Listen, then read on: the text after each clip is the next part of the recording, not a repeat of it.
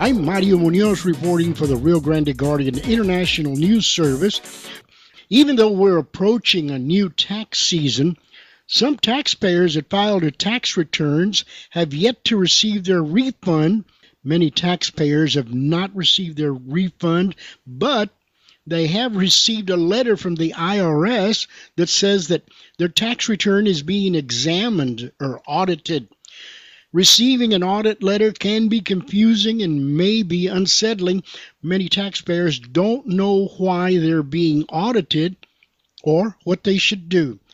The Texas Taxpayer Assistance Project wants to let you know what these letters mean and what you should do as a taxpayer if you receive a letter.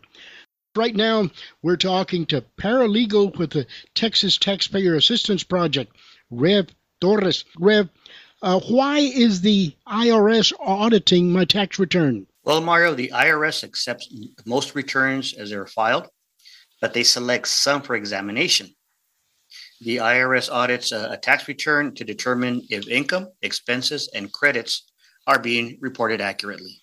Rev, how does the IRS decide which tax returns to audit? The IRS selects returns for audit by using different methods, including random sampling or computerized screening.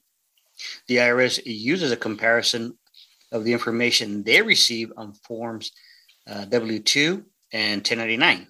If your return was selected for audit, it doesn't necessarily mean that you made an error or were dishonest. Rev, will the IRS letter tell me what information they need for me to send in? Yes, the IRS will enclose a form for each item that is being audited, and it will explain what supporting documentation you must send. Read these letters carefully and compare it to your tax return. Rev, what if I cannot provide the documents that the IRS is requesting? Well, if you cannot provide the documents that the IRS wants or some type of alternative documentation that shows that needed information, the IRS will probably disallow the audited items and send you an examination report showing the proposed changes to your tax return. But you will have an opportunity to appeal.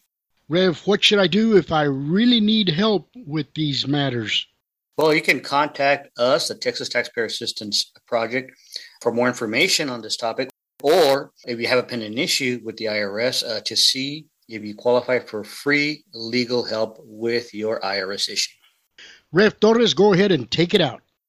We would like to remind the listeners that if they have any questions about this or other tax-related topics, or if they have a pending issue with the IRS and would like to see if they qualify for free legal help with their IRS issue, they can contact the Texas Taxpayer Assistance Project at 956-393-6213. And as always, at the Texas Taxpayer Assistance Project, a project of Texas Rio Grande Legal Aid Incorporated, we are here to help.